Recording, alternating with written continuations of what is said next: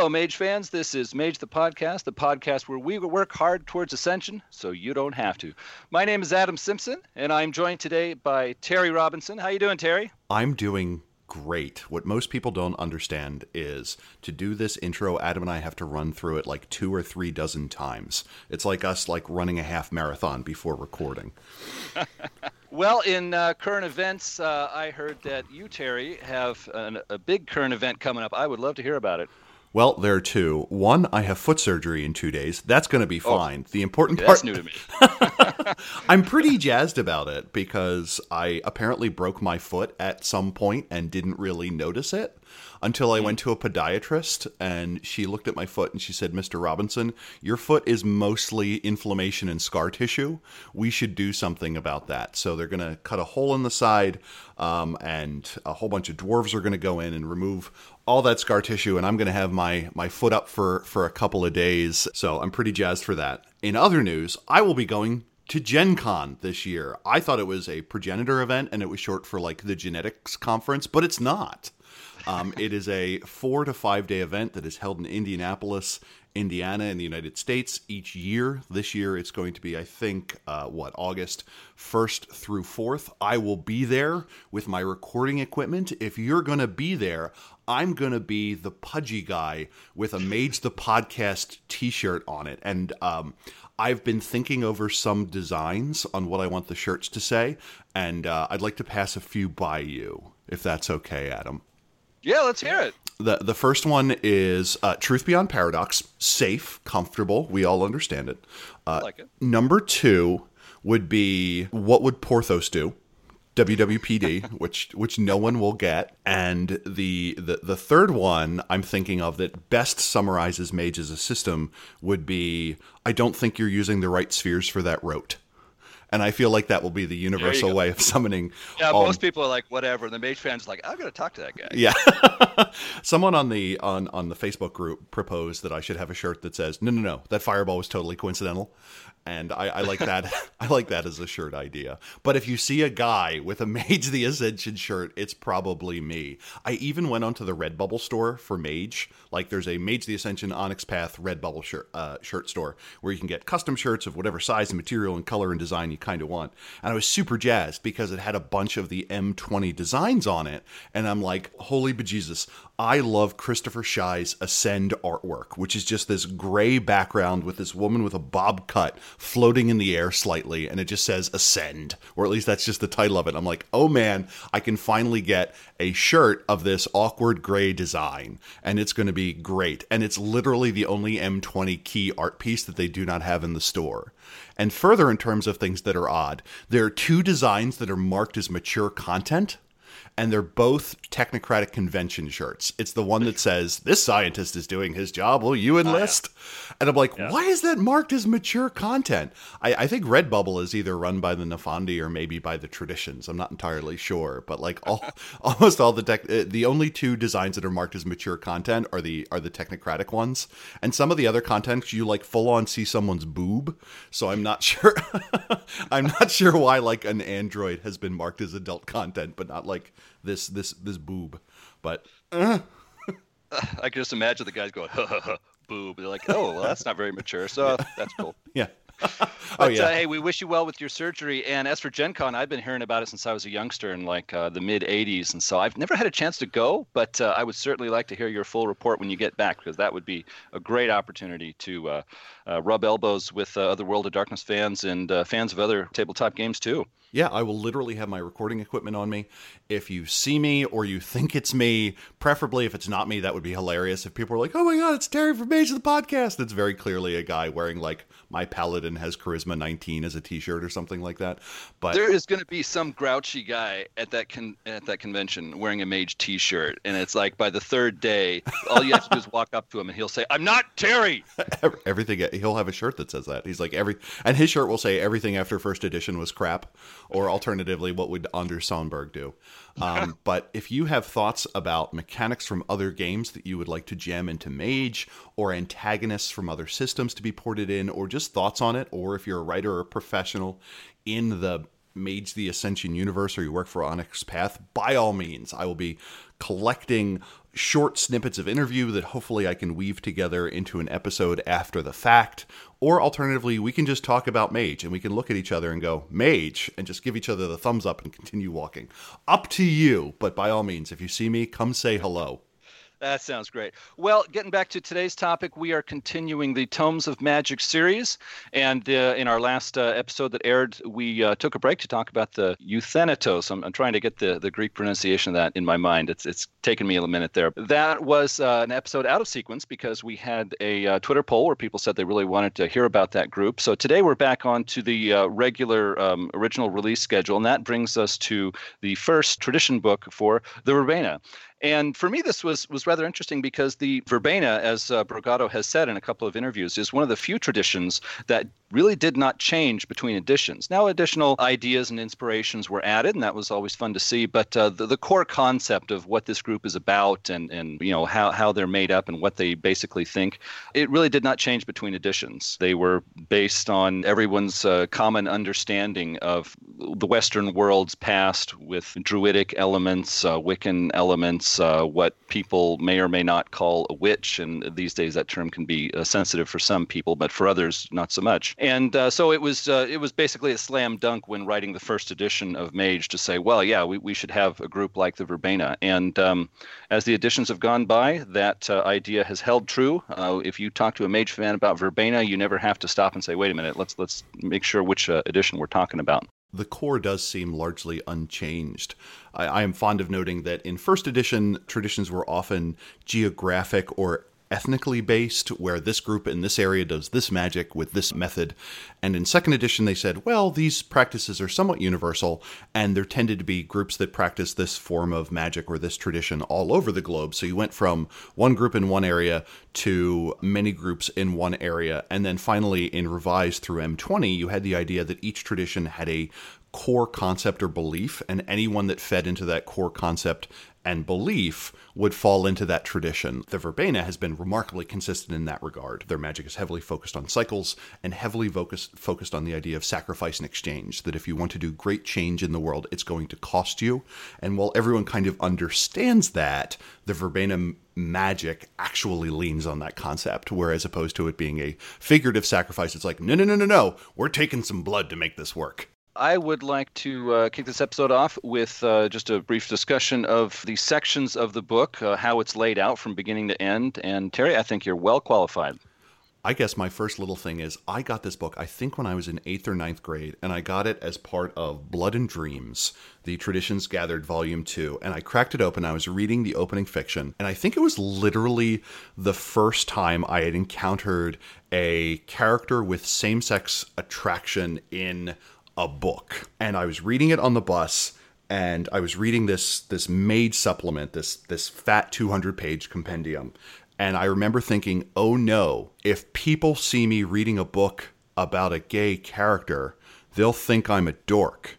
Because gay people are dorks, and I don't want to be a dork. Now, mind you, I am literally reading an RPG supplement on a bus, and my biggest concern is that someone will look over my shoulder and see that there's a bard in here that also likes men, and that will reflect poorly on me, and not the fact that while all of my friends are learning how to date or figuring out who they're taking to prom, I'm reading an RPG supplement. That may explain why I didn't really figure out how dating worked until my late 20s. Yeah, well, I was a similar sort of person at the same age, so don't feel bad about that. But yeah, it is funny how when we're younger, we'll take a certain thing and just fixate on it and go, oh my gosh, what if people find out? And then it's like just a handful of years later, it's like, what? This is no thing. And at the same time, like as time goes forward and we become more accepting of the likes and preferences of other people, like I think back to what if more people had known and I had secretly found that other person who super thought that was okay and was also super into tabletop role-playing games. Like I just think of like how we could have rerun the clock, but we don't get to, short of having access to Time 5.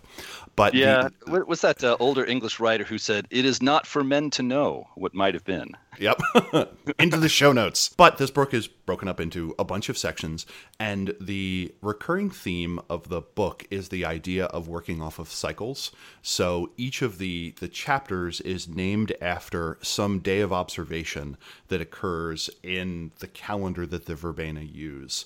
So you have the prelude where we introduce all of our characters, and that's referred to as Between the Worlds, and that's Samhain Eve, or however Samhaine is pronounced. And then going on, we have an introduction, which is the winter solstice, and then we get history, which is Candlemas, and we get a history of this tradition. And then it goes into the standard politics, external relations, and character templates section. The thing that is interesting about this book is, as opposed to the other tradition books where we get a single apprentice or maybe two apprentices' stories to follow, here we get 5.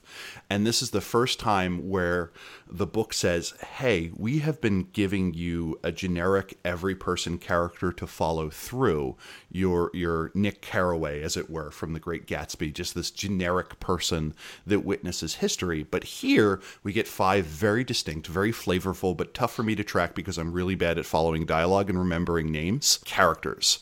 And each of those characters has their own arc where they have some sort of vision that they have, or some sort of connection to maybe past experience or the aspect of the Verbena tradition that their character is kind of falling into. I thought that was interesting. If that mechanism falls flat for you, this book is this book could have been 20 pages instead of 65, but that is kind of the frame that we use as opposed to the other books we talked about in the Euthanatos. As an aside, I've started now saying Euthanatos, and one of my players at the table is like, he got you, as my players listen to or at least one of my players listens to my podcast. I think it says something about how cool we are as a podcast that I literally have a Mage Chronicle and only one of my players listens. They're like, no, we get enough Terry. We don't need more of him.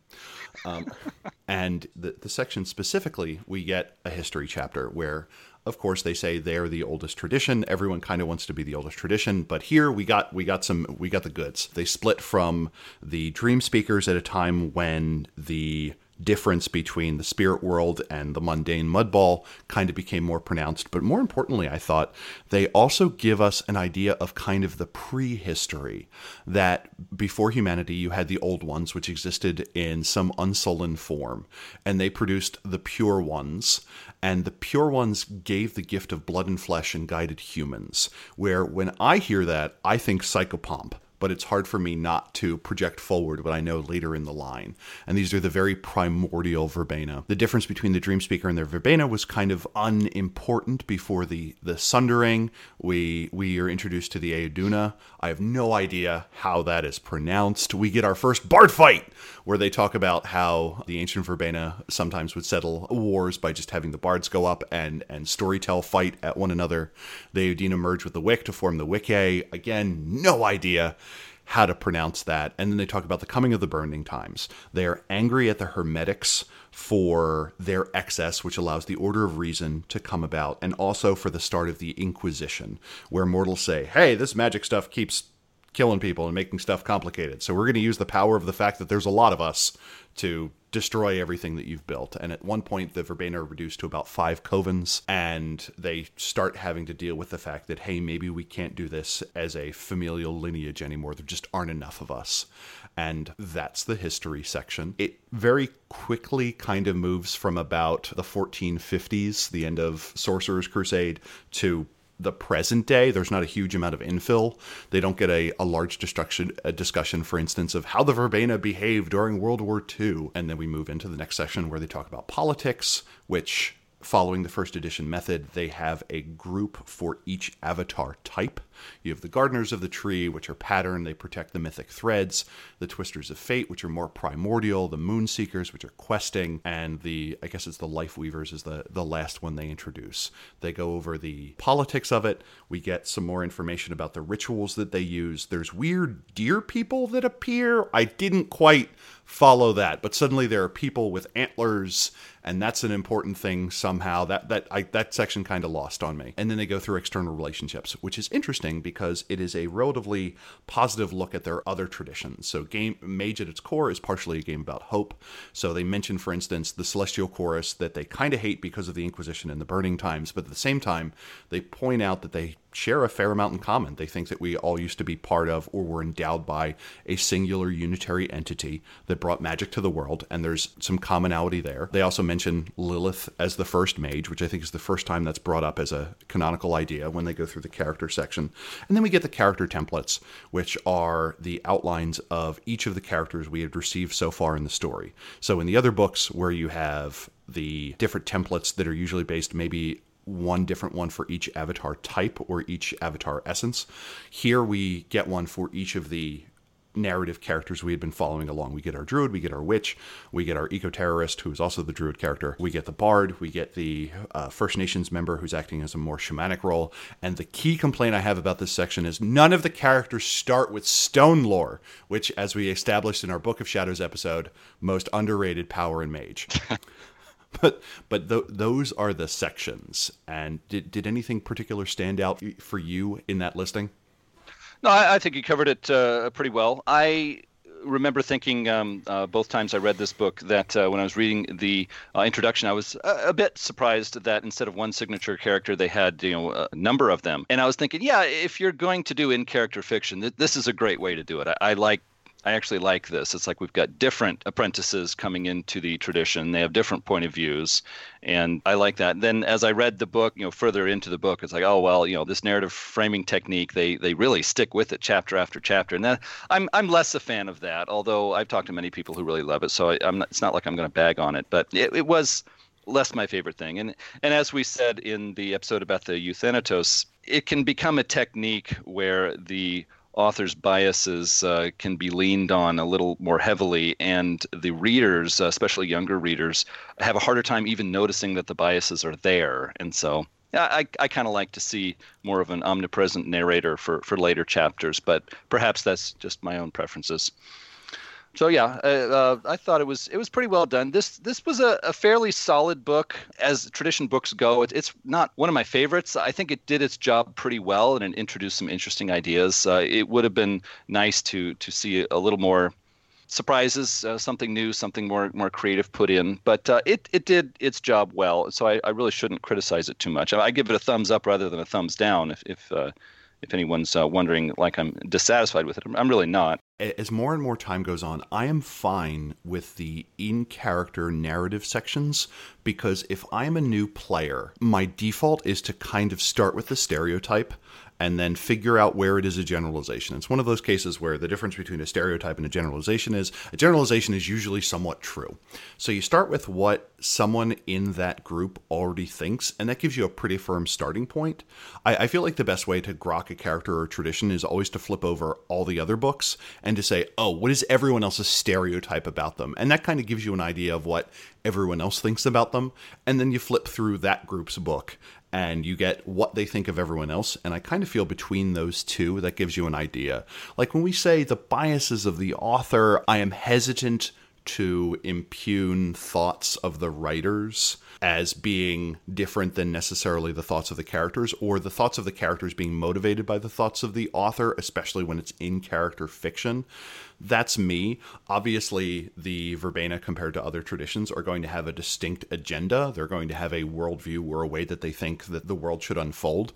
And I feel like it is a hard leap to go from, oh, the characters say this, to, oh, the authors say that.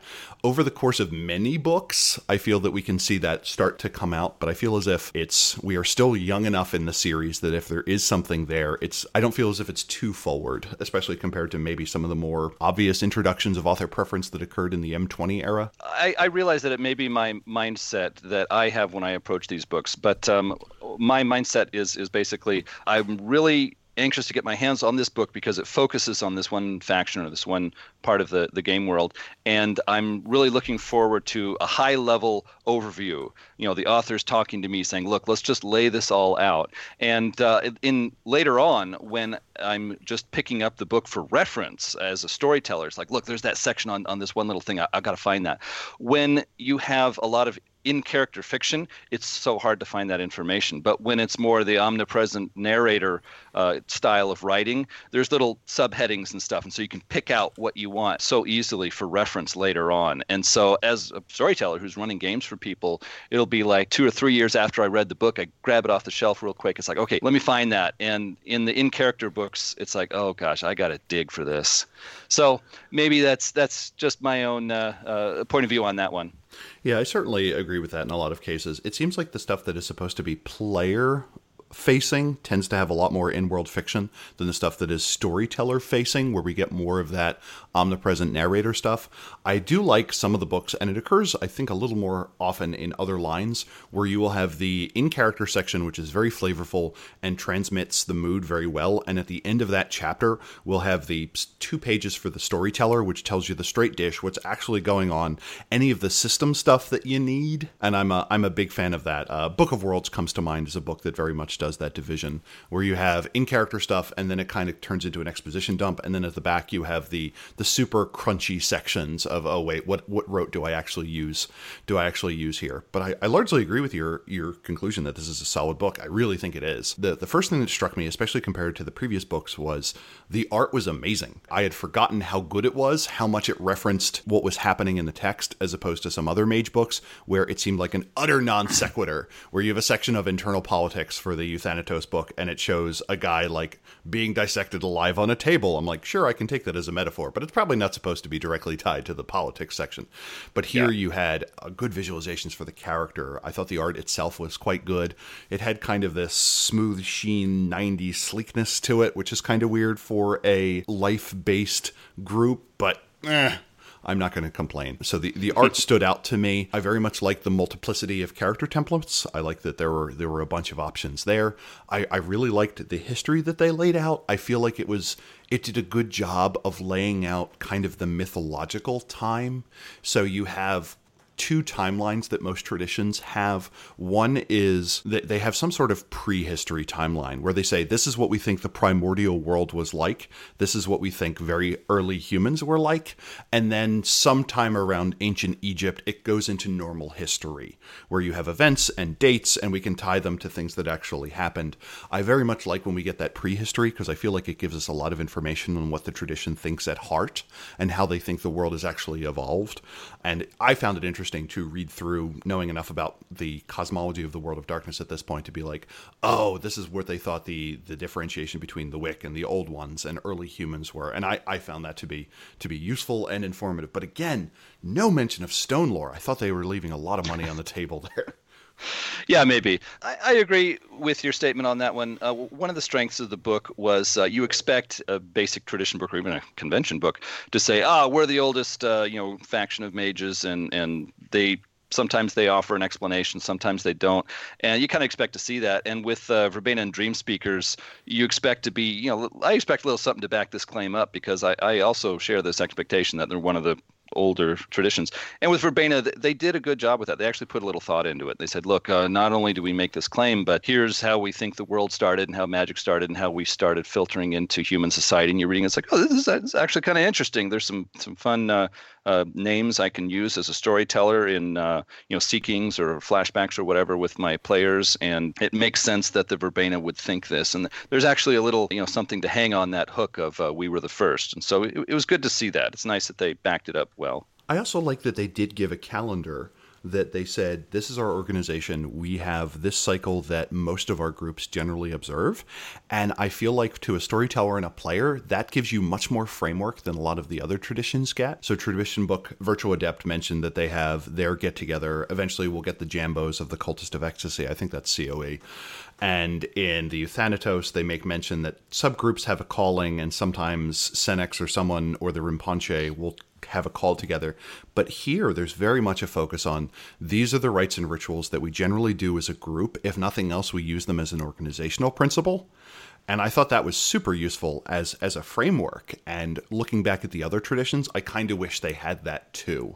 That there was a logical cycle to it where they say, okay, at this festival, this is when we talk about our new members. At this festival, this is when we test them. At this festival, this is when we introduce them into the group as a whole. Really, my only discontent is it adds a lot more organization to the verbena than I think I initially expected, which is fine. You could argue that, oh no, they would never be this unified or this connected as a group. Or you could say, no, it makes sense that a group that had been through the burning times would be super good at maintaining contact with one another. Take it as you will. The weird thing for me, and this was kind of a narrative contrivance, is that in a 1-year cycle, we get 5 new apprentices, which to me is a huge amount of new mages. They also continued with the narrative of choosing who awakens or having some sort of indoctrination thing where somehow the people present can choose whether or not someone is awakened or not, which I think is kind of messy. And that may just be a case of they think they have a choice in it, but at the end of the day, they actually don't. And it's whether or not their avatar decides to awaken or something. And again, that's fine. It's if you're going to have 5 characters carried through, it would be super annoying at the end. It'd be like, they had 5 characters go through apprenticeship. Only the weird shapeshifter woman with a hump was actually awakened, or something like that. A couple of things there that I'd like to comment on. First off, I do have a little bit of a different view on the inclusion of the seasonal events, the calendar events. I think it does not speak to how organized or disorganized the group is, although I could certainly see taking that point of view. But for me, I thought that it belonged, and it was well done. They have the seasonal events from Imbolc through vernal equinox, Beltane, summer solstice, Lammas, also called Lunacid, autumnal equinox, and then the one that I can't pronounce, Samhain. I'm probably going to get some flack for mispronouncing that, but it's October 31st. I'm going to say Samhain, and I apologize to my more educated listeners. And finally, we round out the calendar, regular calendar year with winter solstice. I thought including those was it was creative, and I'm glad that they did. I liked having those there. I thought it spoke to how very closely connected the verbena feel towards cycles, towards season, and the change of the seasons, the change of years, the change of weather, and things like that. And so for each point, each festival through the year, they take different activities and attach it to that because they think it's more appropriate to do those things at that time of year. And so for me, I didn't see that as, wow, these guys are so organized, or these guys are so well connected to bring each other together and talk. I thought of it more as, wow, these guys are really focused on really noticing the changes in seasons that go through the average year, and it has a real impact on them. It's like, oh, hey, it's autumn. We ought to be doing this kind of thing because that's what one should do in autumn. And oh, it's spring. This is the sort of thing we should be doing because it's spring. And so I like to see that. It's like, hey, we are really keyed in to the change of seasons, the change of weather, et cetera, and everything we do is going to hinge on that. You didn't picture them having a giant shared Google Calendar, which they use to coordinate who's going to bring cupcakes to everything? Because that's immediately how I took it. And Dictionary.com informs me that it's pronounced Samhain for Samhain, with or without an E, a festival of ancient Celts held around November 1st to celebrate the beginning of winter. It seemed like some of the seasons were a little bit off, where I feel like at one point they're like, winter is upon us. It is time to plant. I'm like, I would not trust that person as a farmer. Someone is unfamiliar with how most Northern European planting works. This is also the part where I get yelled at because someone informs me that, oh no, tulips have to be planted before the first frost or something like that. But yeah, details. Yeah. Details for lesser men. Which is interesting as a point, because I was expecting more details on actual, what we would call pagan or heathen practices. I feel like this book was heavy on mood and idea and theme, but I was expecting a little more detail on like focuses. And to me, the rotes were pretty shallow. Like Merlin's Ride is this is how you quickly get from point A to point B. Like, unless it's super flavorful, I feel like a single sphere effect for a tradition doesn't really need to be there. Like, I get the idea of showing what a correspondence 3 or 4 effect would look like in a core book, just to give an idea. But the way they have it, I thought the Rotes were kind of uninspired. The discussion they had of how they view the spheres was a little bit on the weak side. I was expecting more detail there. Maybe it's a side effect of we have this vague collection of beliefs, so we can't go into too much detail on it. I thought that was kind of on the weak side, and there were no talismans. But then again, in first edition, none of the tradition books really had talismans in it, beyond a few vague references, I think. But that part was kind of light for me. It was a case where I was involved with the narrative. It was a case where I got some obvious character arcs that a new player could jump on. But once they had outlined it and once they had filled in their character sheet, I didn't get a lot of information on, okay, so how do I actually play systematically? Like, what do my tools and implements look like? And I'm not sure where that kind of void came from. But that was pretty well my biggest criticism of it. That and the difficulty of following the narrative. But that's more reflection on me. I'm really bad at following dialogue. Yeah, well, a couple of things mentioned there. You did mention how in the narrative presented in the book, there was a scene towards the end where the elder Verbena had taken their new recruits and decided, okay, we're going to put them through this experience to test their loyalty, and right after that to make them awaken. And I had two criticisms of my own with that. First off, I don't like this recurring theme through published mage books of always awakening through danger. I realize it's dramatic, and in a story that you're running with your players, that dramatic moment can be really cool. And yeah, people who do that, I totally understand that. But I think in the published books, they lean on it a little too heavy. It's like you almost get the impression that a group of mages is going to pull in some new recruit, and it's like, well, hey, let's awaken this guy. Hey, let's pull out guns and shoot all around him and scare the pants off him, and then he'll awaken. I really enjoyed in the Horizon Stronghold of Hope book, there's a scene where if I remember correctly, it was the Celestial Choristers talking to another signature character saying, oh yes, I awakened when I was studying and I realized there's all these different words for something, and it just opened like a flower opening in my mind, and I just awakened then. It's like, yeah, I'd like to see more of this, these non-danger connected awakenings. I think those are underrepresented in the published books. And specifically for the Verbena book, they decide that, okay, we're going to awaken all of our new recruits right now. And I, as a storyteller, I would not use that device. Awakened mages looking at a recruit and saying, you know what, I think I'm going to make him awaken now.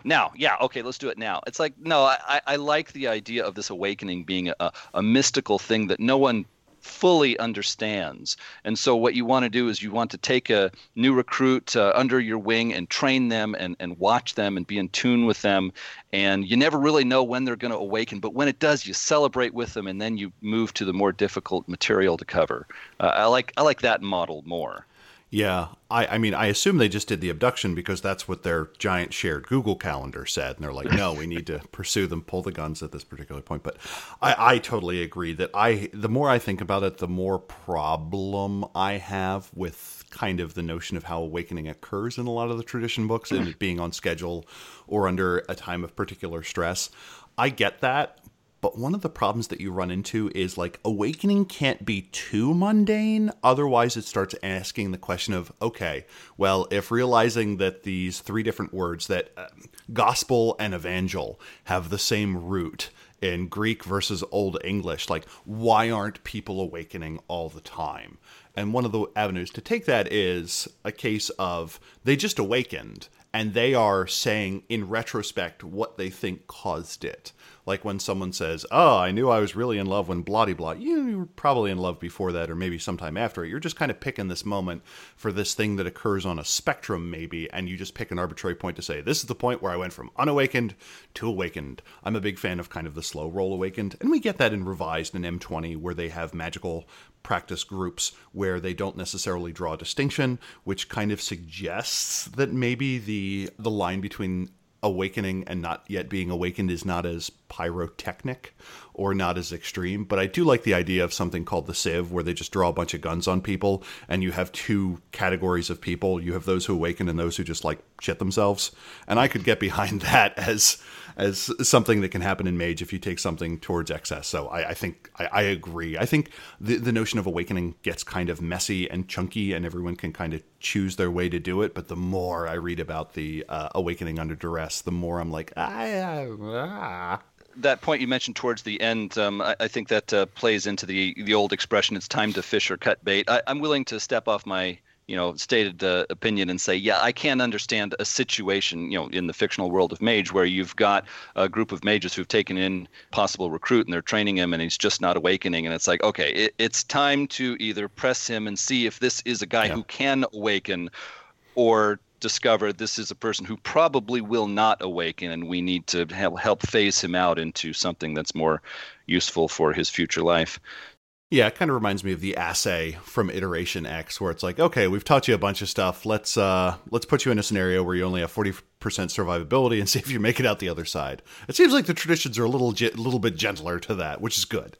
Yeah, it's good. Also, you mentioned how the representation of the verbena in this book. I also was reading through it and thinking how I felt like this book avoided the darker side of the verbena, which I think is a bit of a shame, but understandable. But I think it was a bit of a shame. I have heard a few podcast interviews with Satiros Bricado in recent years where he has said, hey, people, a lot of Mage fans get too much of a shine on their favorite tradition and think too well of them. And he went through a few examples, which I thought were intelligent. When he came to the verbena, he said, look, these guys have beliefs that line up with what people believed 2,000 or more years ago. And if you really see what people believed thousands of years ago, there would be some things that would either make you really uncomfortable or make you just say, hold on, no, that's wrong. And these verbena, it's like thousands of years later, they hold to these beliefs. And so they're doing some things in their rituals out in the woods in the middle of the night that modern people, reasonable, decent modern people are going to look at and say, no, that's not something I can get behind. And this book kind of shied away with that, and shied away from that, I should say. And I can understand. I think that especially in the first edition books, tradition books, I think there was a bit of a feeling among all the different authors that, hey, I'm writing a source book for, quote unquote, the good guys, and I need to make them look good. I want the Mage fans out there to read this book and sort of see how they could identify with this tradition and get behind them and say, yeah, I want to join this group and help them do what they do. And so, but myself as a Mage fan, and I guess as an older adult now, I like it when they put in the darker side and say, look, these are the problems we have. These are the excesses we can sometimes get into, and these are the things that we really believe, and you just might not agree with, and we're just going to disagree because we think differently. I think it's okay for some groups to be representative as, hey, we just think differently, and we're just not going to get along on this point. And every tradition has their area where they feel they are right, that there is some greater force in the universe. They are following the will of that force. Ergo, what they do in pursuit of it has to be right of necessity. And any group that considers themselves to be the preserver of the natural cycle, what's part of the natural cycle? Well, death. There's blood, there's pain. And the verbena are the group that say, yeah, that's reality. Could you please face reality, because we did that years ago and we're waiting for you to catch up. And other people are like, that's not my reality. It's like, yeah, people think differently. Like I've said in the past, one of the themes of Mage is people who just think differently and they find themselves together. Are they going to get along? And the answer in real life generally seemingly is no. But in Mage, despite it being a world of darkness, cooperation seems to be the key star. But the thing that I do find interesting is, one, the book literally never mentions the Nefandi. So in terms of perversion of belief, that never really comes up. And the closest we get to any of the other groups is one place where a character says, one of the things we do is if we ever find an Umbrood or a Bygone that is on this side of the gauntlet, we will send as many apprentices out to kind of protect it until we're able to ferry it away to somewhere else. And they explicitly say, yeah, we kind of look like marauders in that regard. Interestingly, this is before we get the Book of Madness, which actually outlines kind of how the marauders are going to work and how the Umbral Underground may actually work. But I thought that was an interesting nod. But yeah, I do feel they shy away from saying, oh, by the way, these are our excesses. Yeah, that point you mentioned about looking like the marauders, I noticed that when I was reading through it the second time, and I was thinking, yeah, I've heard that back in the 90s there were several books in production at the same time, and it was not unheard of for the different authors to talk with each other. And so, yeah, there's a mention made to a specific passage of book that wasn't published yet. But one of the other things I noticed, this was one of the first edition books that kind of predated the second edition focus on more sleeper issues and less mage sort of secret society issues. And what I mean by that is reading through the book, a reader can get this impression that Verbena mages are very keyed into sleeper society, sleeper history, sleeper concerns, sleeper current events and politics. It seems like Verbena are 100% following that and really concerned with that.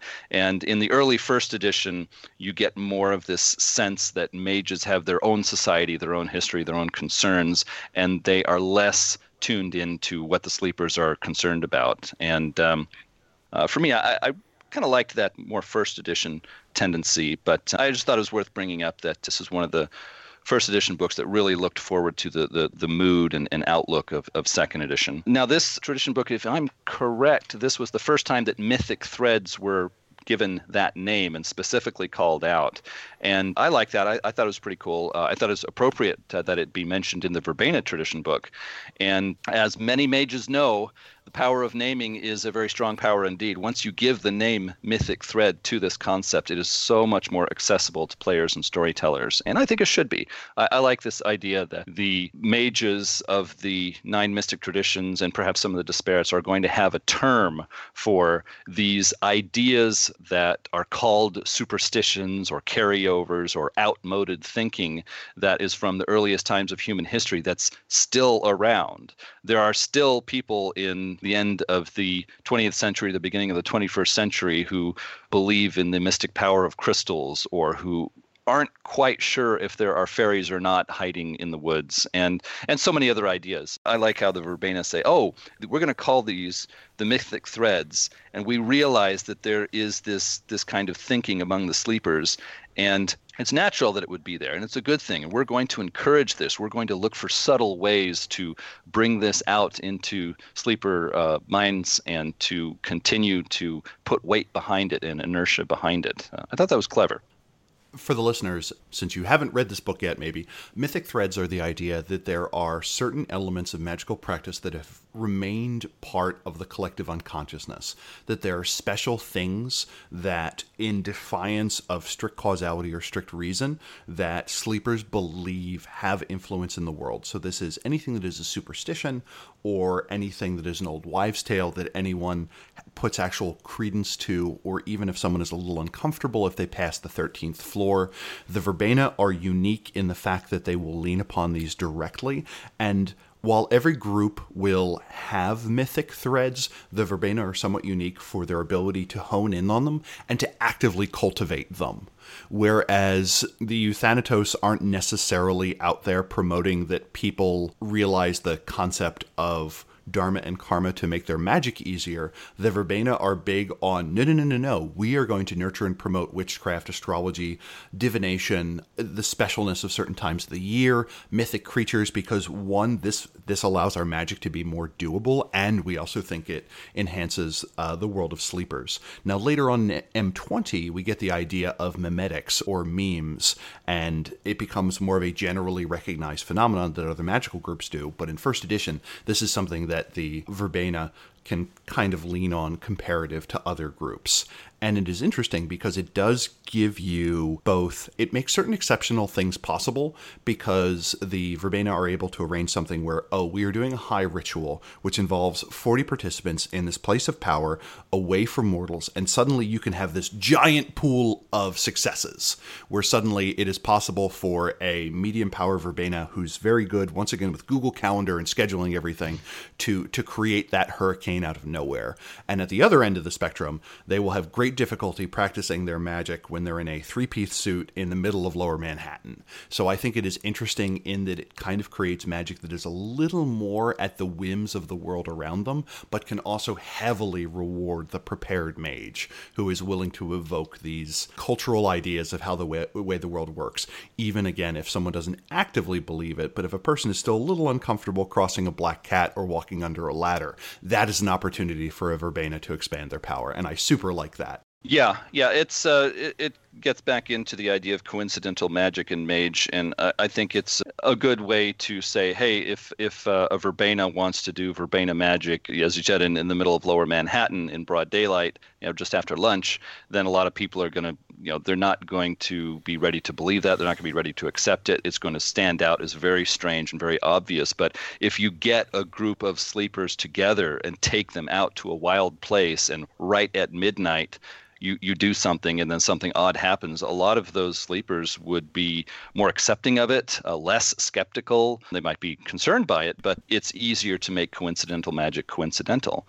And I think it's very intelligent that the verbena made a term for this, latched onto it, and said, look, we are going to consciously make this part of our practice because we are not going to let the world move on, the modern world move on without us. We still have a place here, and we're going to make that place stronger. And they talk about how the Syndicate has taken a lot of these mythic threads and used them to make money, where if people are vaguely interested in astrology, why yes, our subsidiary that focuses on star charts and sells you a customized velvet one that goes in a leather carrying case for $250 when it costs us $9 to produce will be glad to take your money. And the verbena are perfectly fine to have that happen, and they feel it's ultimately a win. Sure, the Syndicate gets money, but at the same time, the walls of what are possible gets pushed back. And they mention the consternation that the other conventions have at the practice that the Syndicate does. They also mention, though, that it is possible for a mythic thread to be co-opted, where a symbol or an idea is taken from its original meaning and changed into something else. And this, to me, seems like a great opportunity to be like, oh, this is how a verbena and an Afandi are going to wind up fighting each other. Not necessarily even a direct battle to see who can kill the other guy, but a literal war over ideas. And I thought that was an interesting direction to take it. Yeah, and that's the Ascension War. At a high level, that is the Ascension War. We've got this idea, and we're going to do this with it. And another group of mages said, aha, we can direct this in a different direction. And now we're battling over a concept in the minds of the public. It's very mage. And in a lot of cases, that war simply becomes, let's shoot all the people that believe the thing that we don't want to have exist. But this gives you something radically more subtle, which I enjoy. And it's interesting that they also mention that the different traditions have their own mythic threads, and they refer to Do and the digital web as mythic threads, which I thought was kind of interesting. I think this raises an interesting question about meta magic, the degree to which people realize that what they do is magical because everyone else thinks that it is magical. And I feel like this is one of the few cases where that conversation is kind of brought to the front, which I appreciated. Yeah. Now, I did want to talk about groups within the verbena and also the seasonal realms, which is something that really caught my attention. But before I move on to that, I did want to pause and make 2 points from my own experience as a storyteller. First off, I have come across a tendency that I see oftentimes where people feel like they have to be really educated to be a good or a real mage storyteller. And Mage is a game that touches on a lot of real-world history and magical practices, ethnic groups, cultures around the world, and all these things. And that's really great. It is so fun to see a game where if a storyteller wants to put some extra time into researching a topic, they can add richness to their game. I really love that. But the flip side of that, unfortunately, is there are people who say, well, I never studied philosophy. I never studied history. Oh, my player is going to play a verbena. I just don't know anything about Wiccan practices or Druidic history or any of that stuff. And I just want to speak against that thinking. I have found in my experience that you do not need to be an expert in so many different topics to be a good mage storyteller. You should not be intimidated. In my own experience, I had a player who wanted to play a verbena in my online game back in the late 90s. And I had cold feet because, myself at that point, it's like, I just don't know anything about Druids and Wiccan and et cetera. I don't know if I can be a good storyteller to this player. I would hate for him to be disappointed and think he got a raw deal. But I just walked into it and I said to the player, look, I'm not an expert on this, but I'm going to wing it. I'm going to feel my way through this, and I think we can have a fun game. And at the end of the game, it worked out well. The player thought he had opportunity to play his character well. He enjoyed the experience, and he was not an expert on Wicked, and he was not, one of those players who's saying, "Oh no, you're doing it wrong." And so we just had a great time, and I felt silly for being nervous at the outset. And I just want to say to you, Mage fans out there, you can add richness to your games when you do your own research, but you don't have to be an expert to be a good Mage storyteller. And there was a point related to that Terry brought up as we were preparing for this podcast. I thought it was very intelligent. Terry, fill us in. Before the podcast, I was talking about how, for me, the two sniff checks I want to do as a storyteller are, one, if I'm going to put something on the player, I feel as if my due diligence as a storyteller is to understand enough that I know that the character is simply going beyond stereotypes. I want to know just enough to be like, hey, if you're not going anything deeper than what I got in the first 2 paragraphs of this Wikipedia article, I don't feel as if you're bringing any richness to the table and you're just kind of being lazy or you're using it as an excuse to play up a stereotype. I'm not a huge fan of that at my table. So I put that on the player. I set what I consider to be my minimum knowledge threshold, and I kind of depend on the player for everything else. The other thing I do is, as part of this, the 2 things I want to know are, what are your focuses and what do they look like? And 2, what can't your character do? One of the problems where you have a knowledge imbalance between a storyteller and a player is a player will take advantage of that to think, well, they obviously think the virtual adepts, or they obviously think the Akashics are capable of doing anything. Why doesn't my storyteller understand how great they are? And one of the fastest ways to me to rein that in is, give me an example of what your character cannot do within their paradigm. And if they have an internally consistent paradigm, in most cases, they're either things that are exceptionally difficult compared to what other characters do, or are flat out impossible. And I think some of the newer editions of Mage point out that there are certain things that are really hard. For instance, some traditions and some magical practices just have no version of resurrection. The idea of bringing someone back from the dead simply doesn't exist. And I would like to know, for a given character, what are the things they can't do? And if a player can do both of those things for me, give me their list of focuses and how they're used, give me what they can't do, and I do that quick sniff check to make sure that they're not just hammering on stereotypes and have done some homework, I am fine with someone role-playing a belief system or setup that I am not an expert in. I think that's a mark of a mature storyteller saying, oh, you want to play Verbena? Well, I don't know much about that, but if you know that, I'm going to trust you, and I'm going to let you bring some information into the Chronicle and make that a part of the game, and we can do this together. The second point I wanted to bring up is related, a little different. I don't think it's good when storytellers, and especially when players, pressure their storytellers to get all the details right about this magical group. Right meaning accurately reflect a real world magical tradition or a magical cultural group, because in the fictional world of Mage the Ascension, the true mages, those who can use true sphere magic, are to a large degree a hidden group. They are hiding behind these real-world practices, but they don't accurately follow every part of them. Now, what we call sorcerers or hedge wizards, these are supposed to be the groups in the world of darkness that really adhere strictly to all of these rules and cultural practices and magical ideas. They cross all the T's and dot all the I's, and they think if they don't get that right, their spell is not going to work or have some horrible mistake. But the mages, the ones using true sphere magic, they have a more open mind to magic. They have a better, more foundational understanding of it. And they say that, hey, look, these are some cultural ideas that we've just pushed aside because they're not accurate or they're not necessary. If a hermetic does something that does not match up with real world hermetic magical practice, then the mage would say, oh, that applies to hedge wizards. I'm a real mage. And that totally makes sense, where you have those weird rituals. I think the classic one is part of a recipe that involves cutting the top off of a ham and someone trying to figure out, oh, why does this recipe include this? My family's been doing it for 3 generations. And the person finally goes back to their grandmother and says, why did you do this? Did it make it particularly juicy? She's like, no, I just had a small oven. So I always cut off the top of the ham so the whole thing would fit. And my son picked up on that, thought that was part of it. And he still did that even though he had a much larger oven. this person your father, so on and so forth, that these things just kind of accumulate over time, but say the real thing capable, doable by a real mage, as it were, would be much more streamlined and much more to the point. And it's a case of narrative necessity. If you look at any real-world grimoires, as it were, like the Egyptian Book of the Dead, those rituals take 60 people 5 months. Yeah. And that was part of the point. Sometimes the goal of a ritual is to occupy people's time or to give a space for contemplation or something like that. And that would be super boring if we decided to be that literal in Mage. And I think one of the storyteller books, it may be the Book of Mirrors, makes mention of that. Why don't you include more quote-unquote real-world magic practices? And they say, because it would be incredibly boring. And I can get behind that as a reason to eschew that. Yeah, and I just don't like to see when Mage storytellers get nervous and say, oh no, I had this scene for my players and one of my players called me on how it wasn't accurate Wiccan belief or something. And it's like, look, all you storytellers out there, if no one else has done this for you, then I'm just going to give you license to say, hey, look, the Verbena are true mages and they don't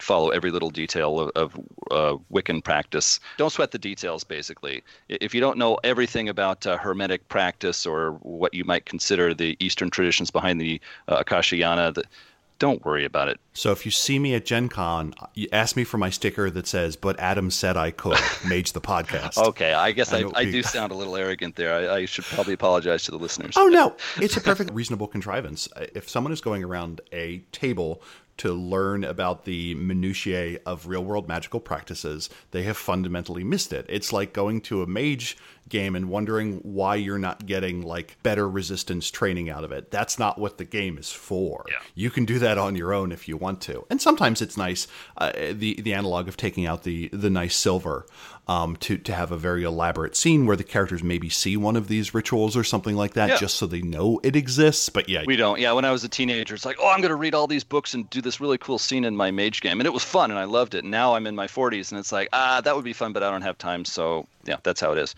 But before we move on to discussing some of the groups within the Verbena, I wanted to do a little shout out. I'm a big fan of Anders Sandberg's work back in the 90s. And if you go to Anders Mage Page 2.0 and go to the Verbena page, there were 2 links on there that I think are worth pointing out to the listeners.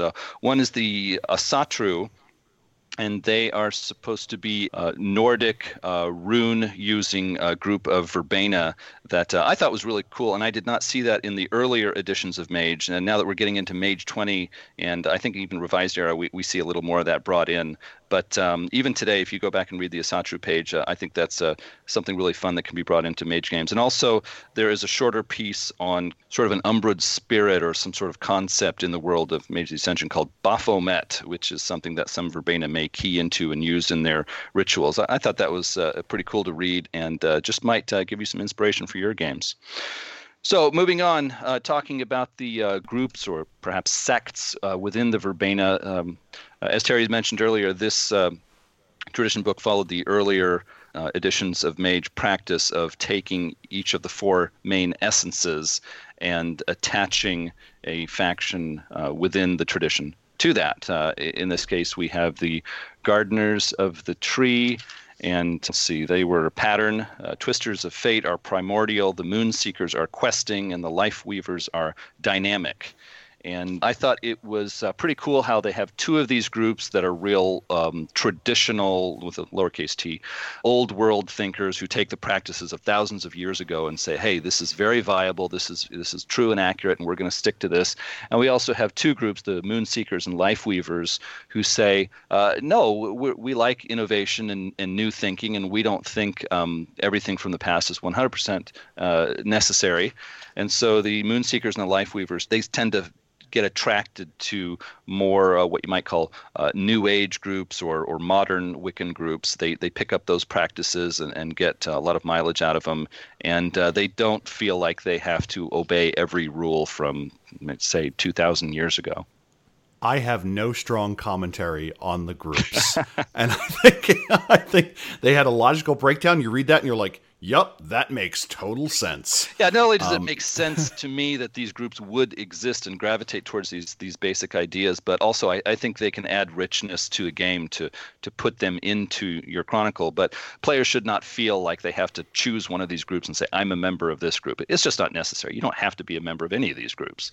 Yeah, the one part that was interesting to me is they kind of talk about very specifically that these are coherent groups, and they kind of have ideological battles between the groups as to who thinks it's right, which is useful to give a guide to what are the internal questions that the tradition has. One of them is it time to forgive the Hermetics? Is it time to figure out, is there something common between the Celestial Chorus and the Verbena, which I think is super interesting. And here they have an internal division of how do we balance these modern groups with these historical ones. The only part that struck me as odd is the line where he talks about one old man I know moves from town to town searching out potential Verbena and marking them for our first contact people. And that again suggests to me a very organized group, which was a little bit of a surprise. But again, as I mentioned before, it super makes sense that a group that was able to survive the Inquisition would be very good at subtly keeping internal contact within a group, as opposed to maybe a more rowdy group where everyone is safe enough on their own that they don't need the protection that Unity would provide. Yeah, I would give bonus points to the authors of this book for one old world thinking idea that they consciously brought into this book, and that is the Gardeners of the Tree is a subgroup or a sect that really believes in the you could say genetic importance of certain mages. It's like this mage is descended from these people in the past, so they are a more true Verbena or a more powerful Verbena or worthy of more consideration from us. And then you have groups like the Moonseekers or the Life Weavers who understandably have a modern point of view and say, hey, that's a part of old world thinking that we don't like and we don't think should be continued. We don't think you should look at someone's bloodline or line of descent and say that makes them better or more legit or more worthy of respect. That's old thinking that we think should go away. And you can bring this point of tension into your chronicles. I thought that was pretty cool. I'd like to talk about the seasonal realms. I thought this was an idea that was just really appealed to me. Hopefully it'll appeal to the listeners too, but it gets a write-up in this tradition book, and I was really pleased to see it.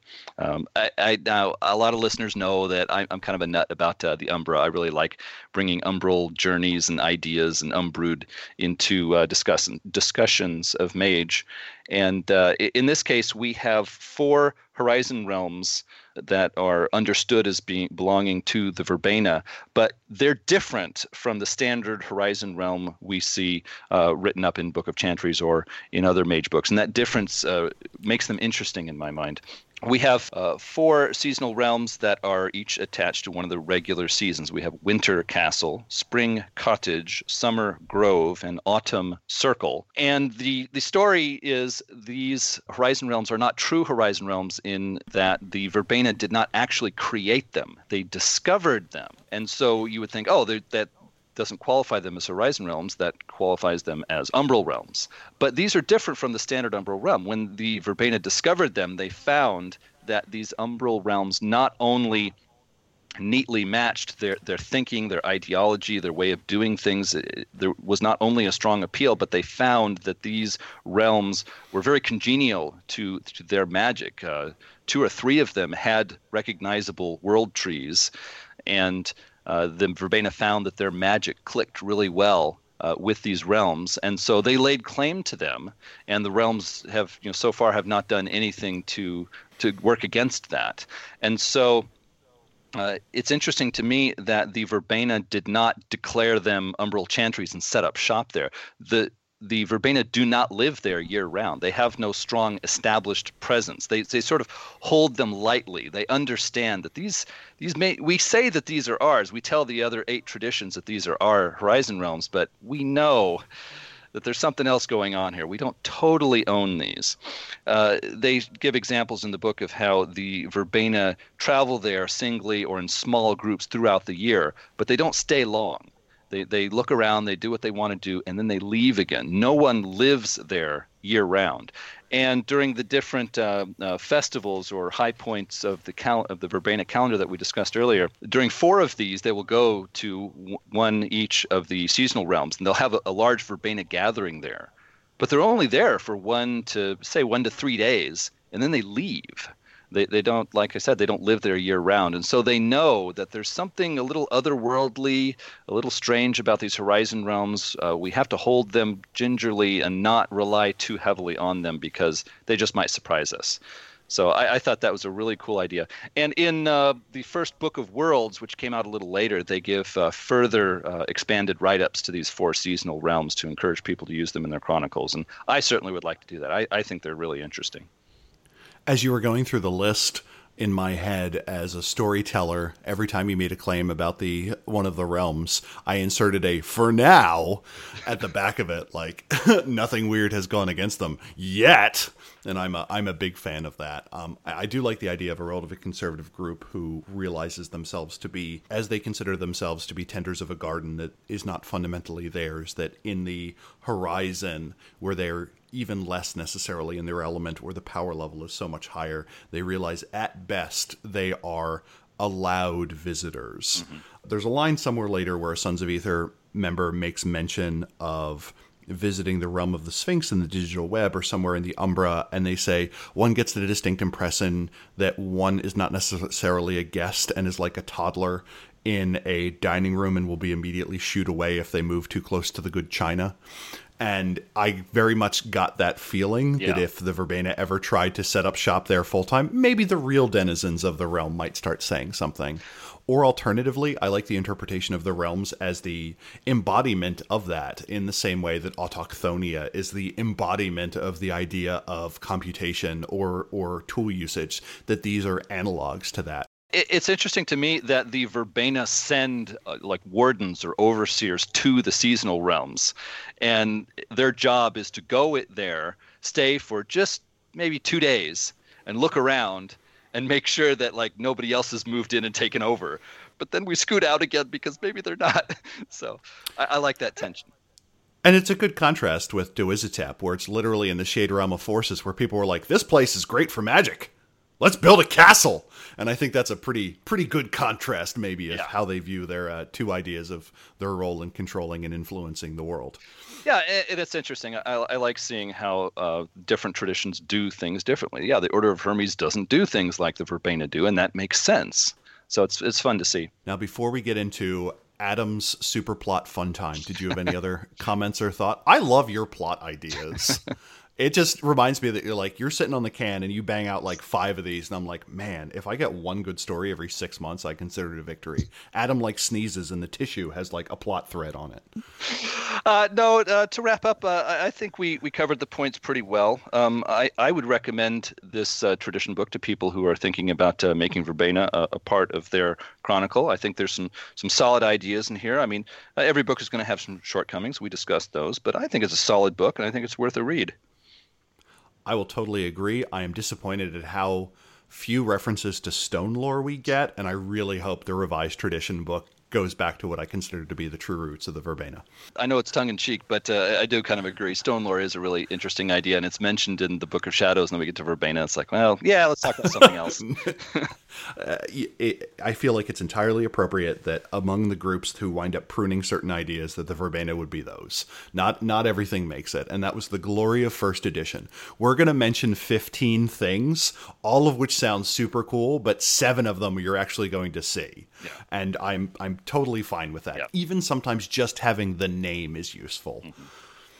Oh, well, I did have a few adventure ideas. This time I've got 3 that I was hoping to share. First off, the seasonal realms are changing. Spring Cottage and Summer Grove are overgrown and becoming inaccessible. Winter Castle has become so cold and so stormy that none can visit, and the World Tree of Autumn Circle has turned blood red, and all who visit are filled with dread. The seasonal realms are turning against the Verbena. Something must be done. The characters are sent by the gardeners of the tree to the Umbra to see if they can seek out Lilith and discover how to appease her. Can Lilith be found? If so, how do the characters know it's really her, and what is she going to ask for? Are the players prepared to really deliver? I pictured them finding Lilith, and she just whispers to them, winter is coming, and then boom. That could be cool, yeah. Second off, the Sisters of Hippolyta, which is a craft or disparate group, which is mentioned in Book of Crafts, which we'll get to pretty soon. The Sisters of Hippolyta have taken a teenage girl that the Twisters of Fate were monitoring. The girl has a great destiny among the Verbena, but the Hippolyta mages believe she is a reincarnated sister. The Verbena don't want to antagonize the sisters, but they must have the girl. The characters are sent to negotiate, if possible, kidnap the girl if not. The characters should understand well where the beliefs of the two groups overlap and where they differ. So this could be a good opportunity to have a little bit of politics between different factions of Mage. The Sisters of Hippolyta have beliefs that are not the same as the Verbena, but are similar in some respects. And so it's natural that the two groups would want to get along, but there are some times where they might strongly disagree on a specific point. And they'll have to deal with the Hippolytics of the situation. Ouch! You got me. Okay, finally, a young cabal of Verbena claim a very special bond with the Celtic god Cernunnos, and I'm probably mispronouncing that, apologies. They summon his aspect to create explosive plant growth inside technocratic strongholds, which shut down those strongholds. Now, these attacks are killing sleepers and will soon cause a paradox disaster. Can the characters convince this cabal to truly respect the deity and stop causing catastrophes before it's too late? And why are the Verbena leaders staying so quiet during this whole thing? So those are 3 ideas I will offer to the listeners. Hopefully you can use those to make some ideas of your own. And I think that covers the material that I wanted to discuss this episode. My only note is I've listened to a bunch of your plot threads, and one of the recurring themes that I super like is when someone who should know better and probably does know what's going on keeps their mouth shut. And the utter amount of terror that could inspire in characters when suddenly the master who knows everything isn't saying anything is just like pants crappingly strong. And I love it every time you mention it. Yeah, this can make for some good scenes. But also, I remember there being some discussion in the first 2 editions of Mage of people worrying about these older, more powerful mages pushing around player characters. And I know that Revised had their solution for it, which they wrote right into the setting material. I'm not going to go into that now. But I think it's interesting when you have a group of players who expect the masters to speak up and settle the issue, and instead they're not only do they not say anything, but they refuse to say anything, and the players are like, oh gosh, it's on us now. What are we going to do? What do we think about this? And I think this is a good time to let you know that you can contact us at magethepodcast@gmail.com and let us know what you think. Do you have any ideas for future episodes? Do you have any criticisms? I say wincingly. Or do you just have anything that you'd just like us to know? We'd like to know what our listeners are thinking about. And comments or feedback are always welcome. You can subscribe to Mage the Podcast on iTunes, Google Play, and TuneIn. And also, if you enjoyed this episode, then why not give us a review to let people know what you think about our podcast? And that helps our visibility in searches that other people will run in the future. So that always helps us out. And this episode of the Mage the Podcast was executively produced by Richard Batt Brewster and Ira Grace. If you'd like to become an executive producer and help support the podcast, click the link on today's show notes at magethepodcast.com, where you can listen to every past episode that you would like to. So thanks again for tuning in. And for Mage the Podcast, this is Adam Simpson saying truth until paradox, baby. And this is Terry Robinson saying bye.